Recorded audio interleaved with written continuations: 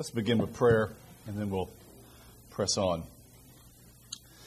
Father, in this morning hour, as we come from a time of worshiping together, where even in the actions that took place in the last hour, in ways that we don't even know, have helped shape and form who we are as people and how we view the world. And so we come this morning, Lord, having already knelt to pray, having already gone to the communion rail and knelt because we are hungry for you, Lord Christ. And now we come in this time because we want to press on in the study of your word to help, again, shape and form the ways in which we interact with you. You've not left us without a light, Lord. You've not left us without a guide. So we thank you for your holy word and the way in which it continues to speak by the power of your Holy Spirit. And we ask in your mercy and in your kindness this morning that you would do that again, that you would open the ears of the hearers, and for the one who's teaching this morning, that you would help him. And Lord, if any understanding, if any encouragement in the faith happens, we will know that it was because of your work in your word, and we'll be quick to give you the praise. We ask these things in the name of the Father, and the Son, and the Holy Spirit. Amen.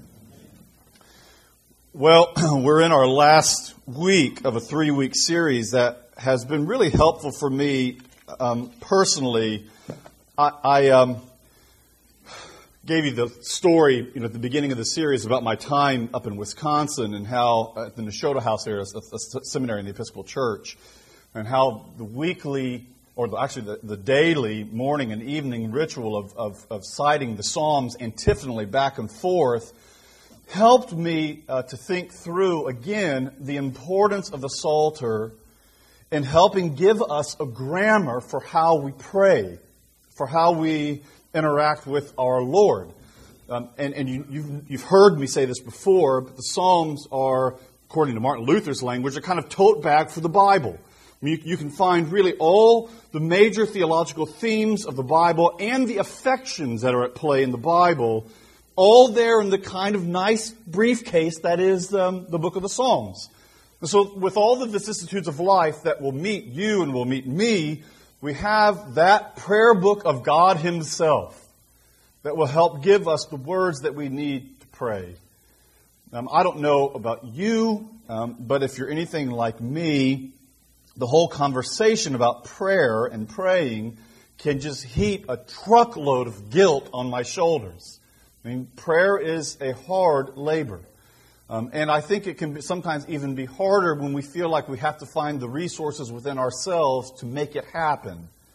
But what we have, again, within the Scriptures is a gift to you and to me to help give us a kind of language for talking to God in ways that are filled with praise, and also, and this is what I think you have discovered along with me through time, also talking to God in ways that are risky, in ways that are borderline offensive. I mean, the kind of thing that if someone were to get up and share a testimony, I'm giving my Baptist background now, you don't do a lot of that around here, I don't think, but someone got up and gave a testimony, and they had an open mic in front of the church and began to use some psalm language like, I'm really angry at God, we'd all begin to sweat, right? I mean, it's like, get that guy off fast. So here, I've had that experience, I'm sure you have too. But here, we have in the book of Psalms that kind of invitation, the authorizing from God Himself to speak to God in ways that are risky, in ways that border on the offensive. It's a kind of, if I can use a marriage metaphor, right?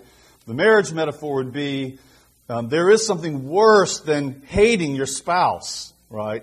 It's being indifferent. That's why I heard one marital counselor one time say in a public setting, the sort of worst thing that can happen in marriage, that's already bad to say that because there's so many things. But one of the worst things that can happen in marriage between a husband and a spouse is the silent treatment. Because what the silent, in other words, just start yelling, right? Have at it. But the silent treatment is, in effect, what? It's kind of, your person does not even exist right now. There's an indifference there. So the opposite between sort of love and hate, or love and friction, right, are really kind of the flip side of the same coin, because you're invested in something relationally. But when you're indifferent to something, it doesn't really matter to me whether you're alive or you're dead. That's a whole other ball game. And this is what we have in the Psalter. There's no indifference in the psalmist's relationship to God. And that means that there can be times of great disillusionment and confusion between God and ourselves, between the experiences that we're having and the faith that we confess, like Psalm 73. Surely God is good to Israel, to those who are pure in heart. Next verse. But as for me, my foot had almost stumbled because I saw, and here's the key word, and we're going to talk about this word this morning, I saw the prosperity, I saw the shalom of the wicked. In other words, the shalom, which is God's promise to His people, wholeness, true human flourishing in the presence of God, that's something that God promises to His people. And here the psalmist says, I know that you're good. I confess that to be true. I know my Nicene Creed. You just said it this morning. I believe in God the Father Almighty, maker of heaven and earth, of all that is seen and unseen. I believe that God is sovereign, that He sits on His throne, that He does not twiddle His thumbs, wondering what's coming next, how He's going to react to that situation. God is sovereign. He sits on His throne. He is ordering all things according to His own purpose and end. We believe that. We confess that to be true. I don't think the Bible will allow us off the hook on that confession. But you've turned on the news. You've read the paper this week about what's going on in Syria. Some of those awful visuals that we've seen of children in white shrouds. You see that, right? So we live in that real world of a confession about who God is, but also looking around to the complexities of the world around us and going, that doesn't always add up to me, at least in my sort of finite human mind. And you know what's beautiful, I think, about the Psalter is the Psalter authorizes you and me to talk to God about that in ways that can sound like complaining on our ear, but are the honest expression of our confusion before Him. As He's shaping us, as He's forming us, as He's moving us toward where? The whole Psalter moves us this way, toward praise. Because life, according to the Psalter, to live is to praise, and to praise is to live. It's all of life.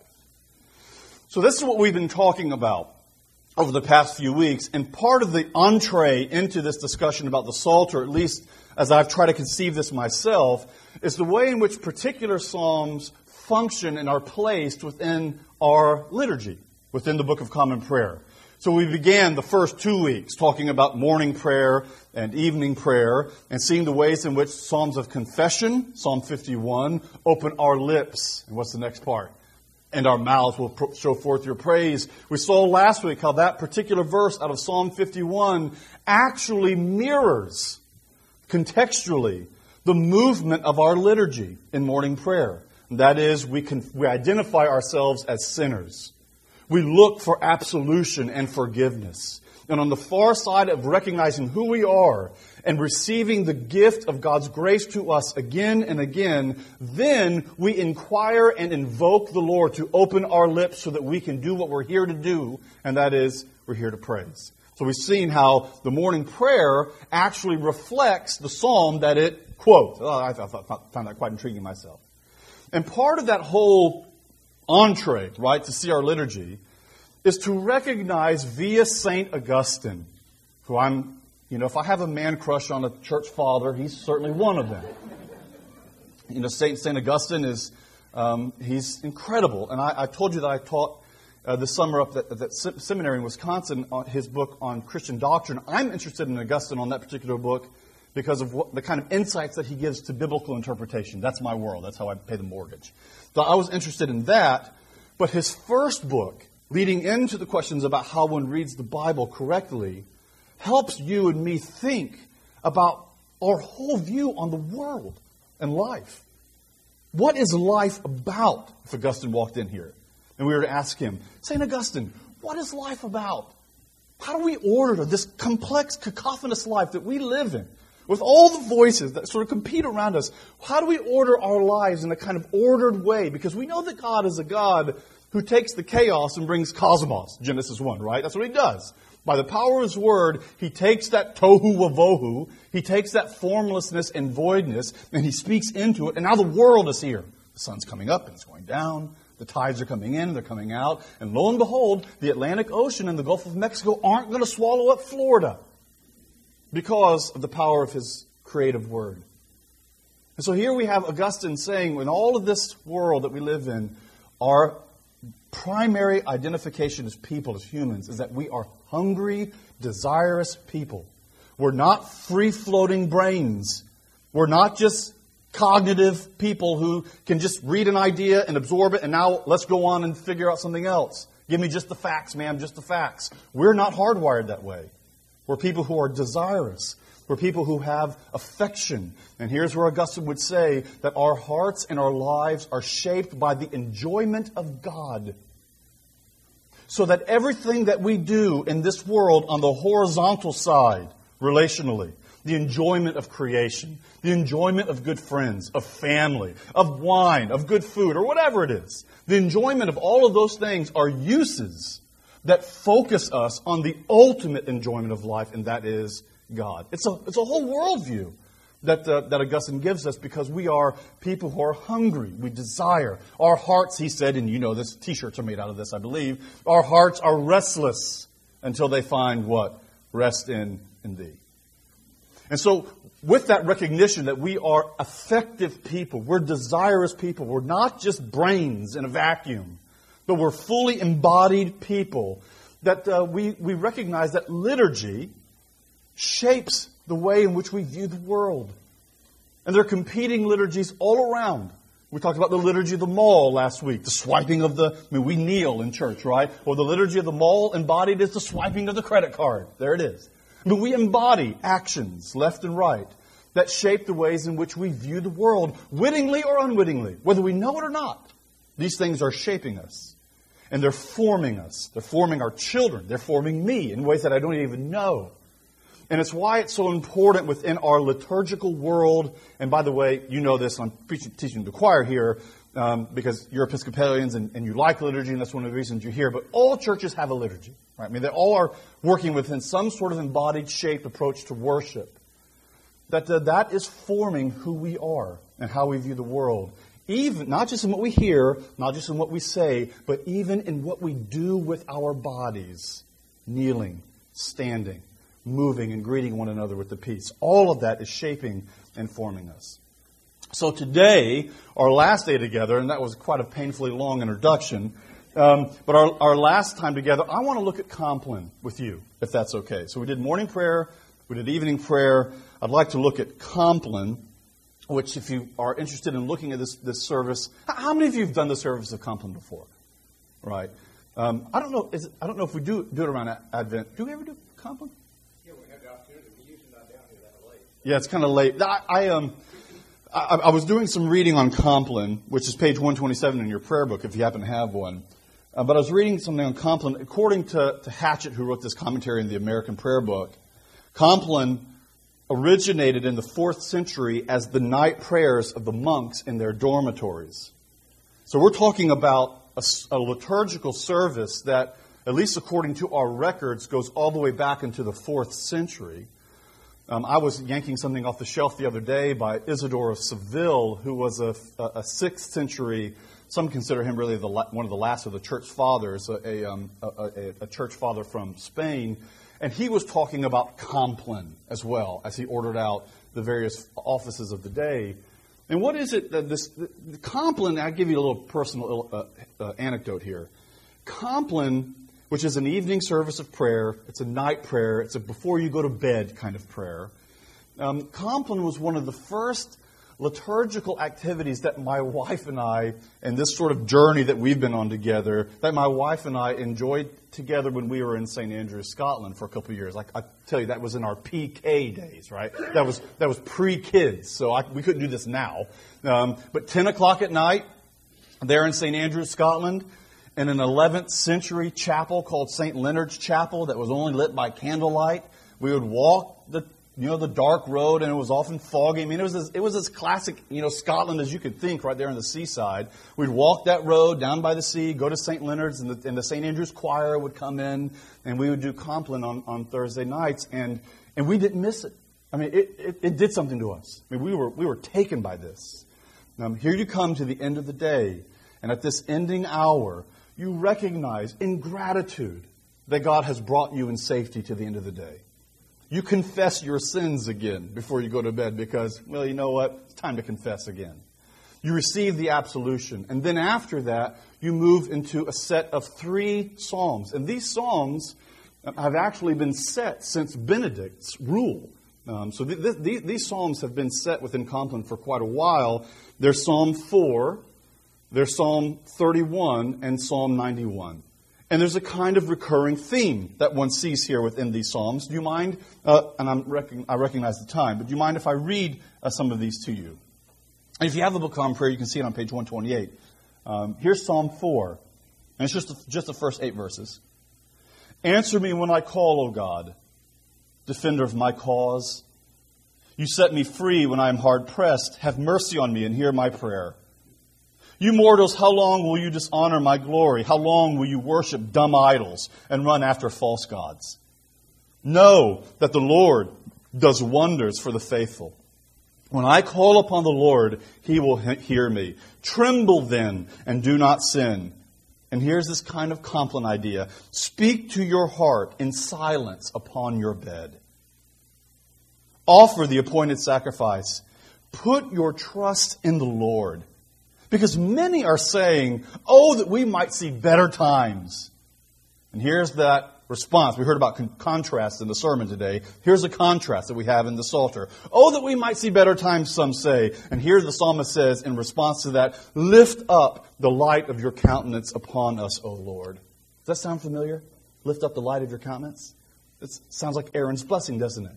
The Lord bless you and keep you. The Lord let the light of His face shine upon you and His countenance be on you to grant you peace. Here He's appealing to the Aaronic blessing out of Numbers chapter 6. Lift up the light of your countenance upon us, O Lord. You have put gladness in my heart, more than when grain and wine and oil increase. I lie down in peace. Hear the word?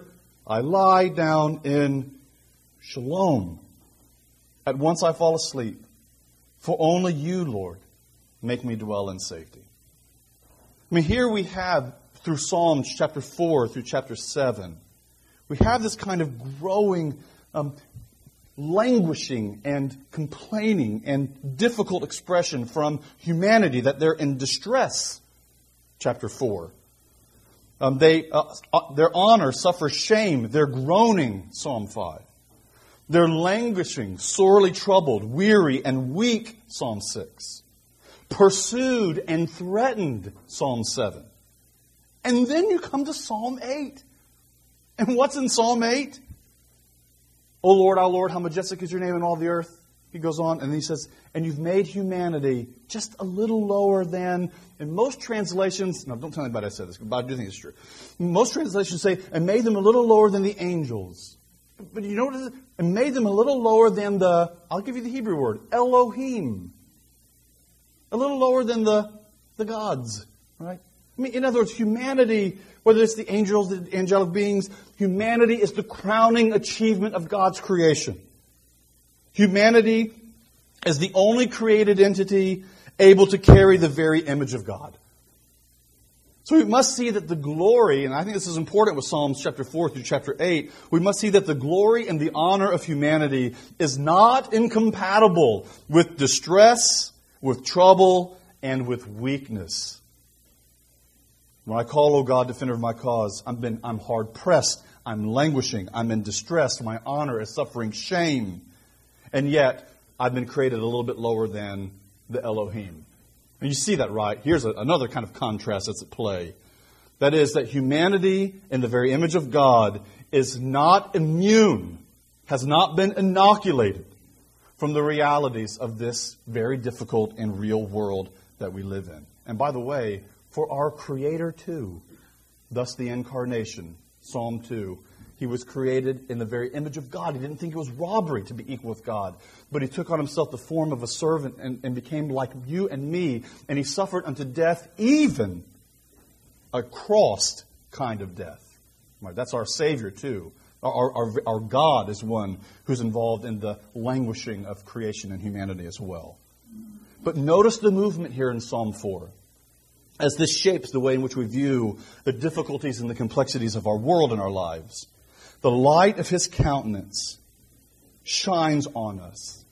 His grace is given to us.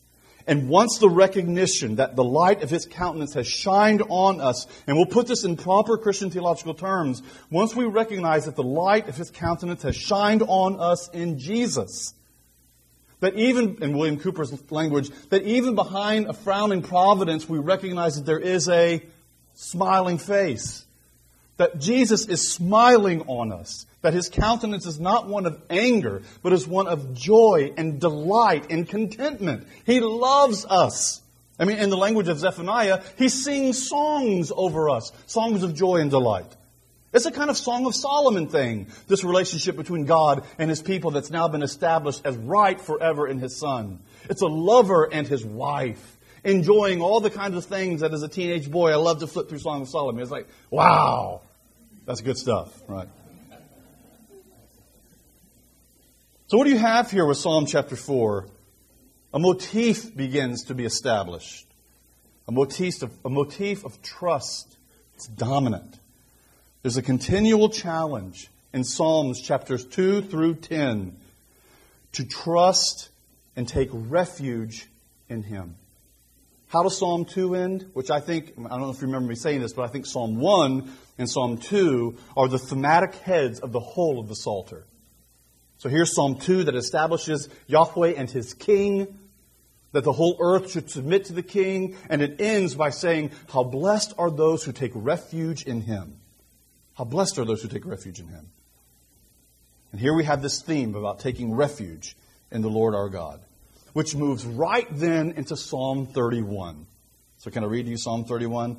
This is an enormous amount of theological insight and creativity to complement the way in which it's been put together. At least insight into the Psalter. So you move from Psalm 4, that canonical shaping of Psalm 4 to emphasize trust and finding refuge in God. And then you go right into Psalm 31. In You, O Lord, have I taken refuge. Let me never be put to shame. Deliver me in Your righteousness. Incline Your ear to me. Make haste to deliver me. Be my strong rock, a castle, a fortress. Here's you might be interested in this. The Hebrew word is Masada. Does that sound familiar? Have you heard about Masada, the fortress where the great Jews revolted and they died up there? He is our Masada. He is our stronghold. He is our fortress. You're my crag. You're my stronghold. For the sake of Your name, lead me and guide me. Take me out of the net that they have stretched secretly for me, for You are my tower of strength. And then listen to this. Did you know this? This is a bit of a stunner to me. Into Your hands I commend my spirit. Does that sound familiar? Yes, it's one of the words from the cross, isn't it? Into Your hands I commend my spirit. For You have redeemed me, O Lord, O God of truth. So here we move from Psalm chapter 4 into Psalm chapter 31. And by the way, Psalm 91 is the same. He who dwells in the shelter of the Most High abides under the shadow of the Almighty. We're at nighttime now. We're about to go to sleep. The day has come to an end. And as we come to an end, we remind ourselves as we move into the perils of the evening, right? I live in the south side of Birmingham, right? And we've had some perils in the evening. Who's that guy sitting on our porch? Never seen him before. No, that happened once. It's like there's the perils in the evening. So we're about to go into that time, and here we are at the end of the evening saying, how blessed are those who take refuge, who find their strength, who find their protection, who find their ultimate hope in Him. To take refuge in God is to live in dependence on God alone. That God is the only necessity of our lives. You see, Compline here is shaping us. It's forming you and me in the way in which we view our lives in the world to believe, right? When the world tells us so many other things, but to believe that He is our fortress, that He is our Masada, that they are blessed. They experience shalom. Despite all the complexities of life, there's ultimate shalom under the shadow of His wings. Don't you remember what Jesus said when He looked over Jerusalem? Oh, Jerusalem, Jerusalem, if I were like a hen that would gather you under my wings, I would do so. That's the compassion of our Father in His Son by the Spirit, who looks toward you and to me and says, come on under here. Find your refuge in me. I know that I'm terrifying, to use the classic theological language. I know that I'm a mysterium tremendum, a great, tremendous mystery. That's scary. We heard that today in the lesson to the Hebrews. I mean, when they were going to Mount Sinai, they told Moses, you go up there. We're not going up there, right? That's scary stuff up there. You go. And there goes Moses all by himself, right? I mean, he is scary. I mean, let's just be, God is God. He's not a genie in a bottle. He's not a kind of amulet that we wear around our neck or to get us a good parking spot at the ball. That's not God. God is the Creator. And yet this mysterium tremendum has come down to us in His Son to gather us in Christ under His wing. And that's how you can sleep in peace at night. I don't think you sleep in peace ultimately in any other way.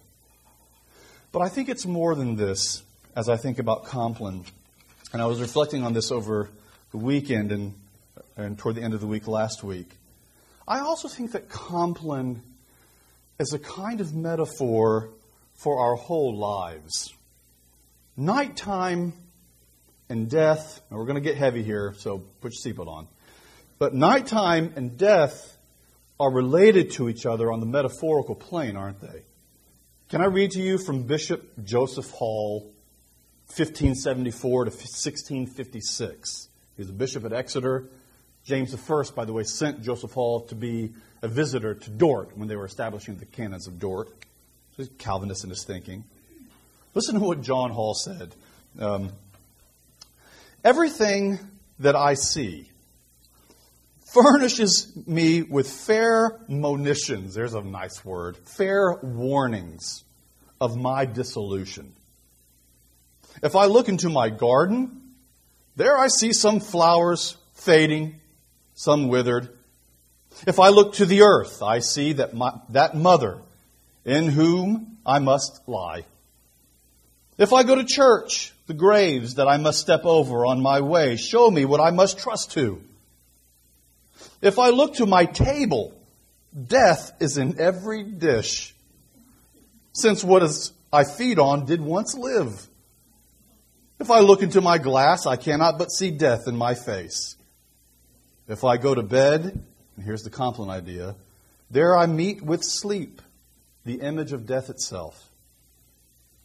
And the sheets, this sounds worse when I'm saying it actually, and the sheets which put me in mind of my winding up.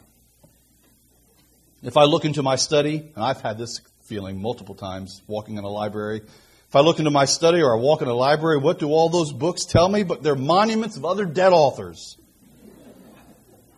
O my soul, how canst thou be unmindful of our parting when thou art placed with so many warnings?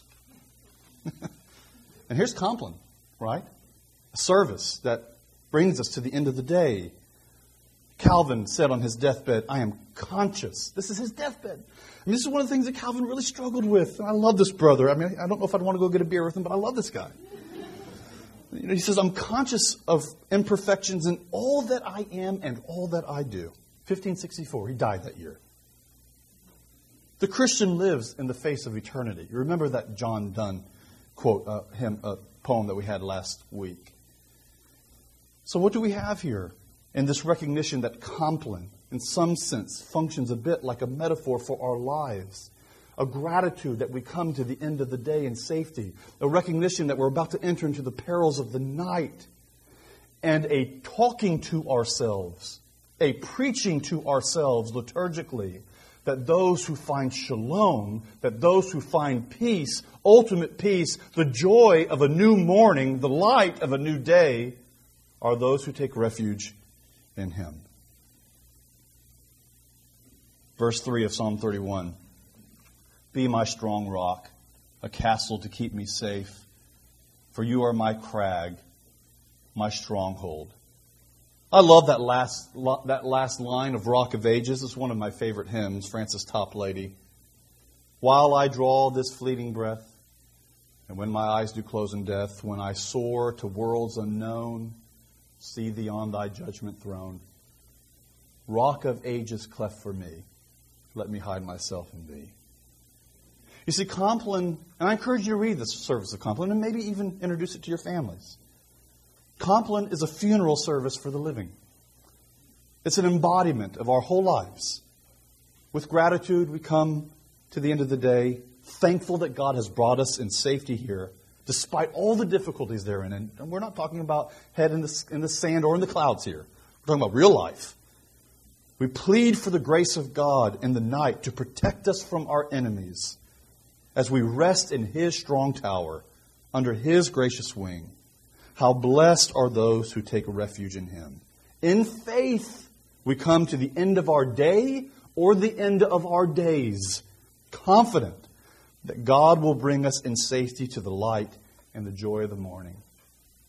One of the favorite things I ever heard from a pastor of my previous church was he would say regularly in various sermons that he has told several of his friends that when he's on his deathbed and when he's dying, he wants people surrounding him telling him the truth, the gospel.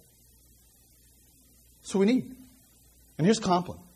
Just a reminder to us that as we come to the end of our days, that those who take refuge in Him will have shalom, both in this life and the life of the world to come.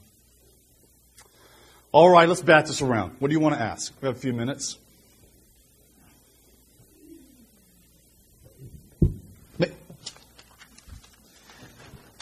That quote really did get worse as I read it.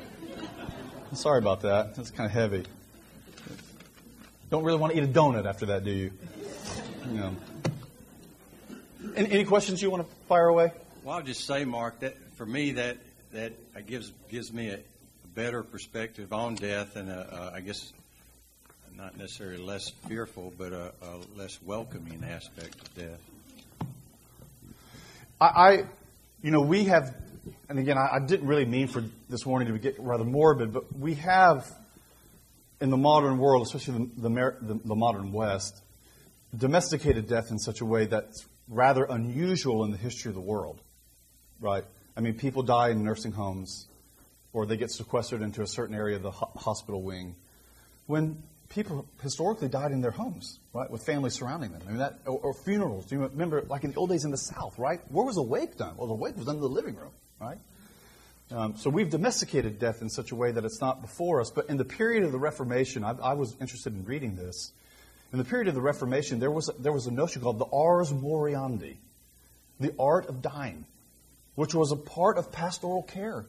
I mean, in other words, pastors within the Reformation period thought about the care of souls, their pastoring of people, in light of helping prepare them for their deaths. I mean, we like not to think about it, right? But the truth of the matter is, as the good bishop reminded us, we have to work really hard not to look at all the warnings around us to remind us of our own mortality. Again, I don't want to get too dramatic here, but I have two students of mine, much younger than I am. Both of them diagnosed with a certain form of melanoma, and one of them is in a pretty precarious situation. He's 31 years old, little girl.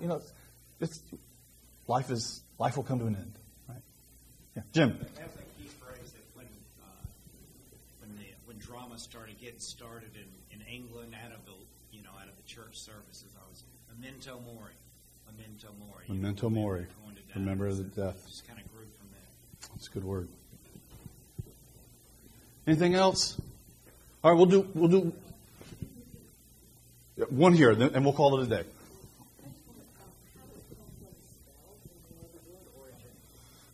I meant to do my boy Jim. Maybe you can help me on this. It's spelled Compline, and I'm sure it has some Latin origin that I just didn't do my homework and look it up. Anybody can help us on that? Yes, ma'am? It is Compline. And my only experience at Compline was at a camp for 5 weeks in North Carolina. And the leader of the camp was Episcopal. Uh-huh. And we had, what's the name of the service you have? Vesper. And she read Compline. And we were living in cabins exposed to the elements. And perhaps she was afraid for her little camper souls and anything like that. But that's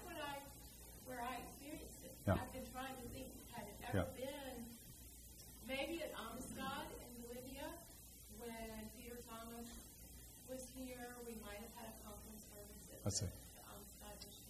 I see. loved it. Thank you. Yeah. Okay. Blessings, you all. We'll see you.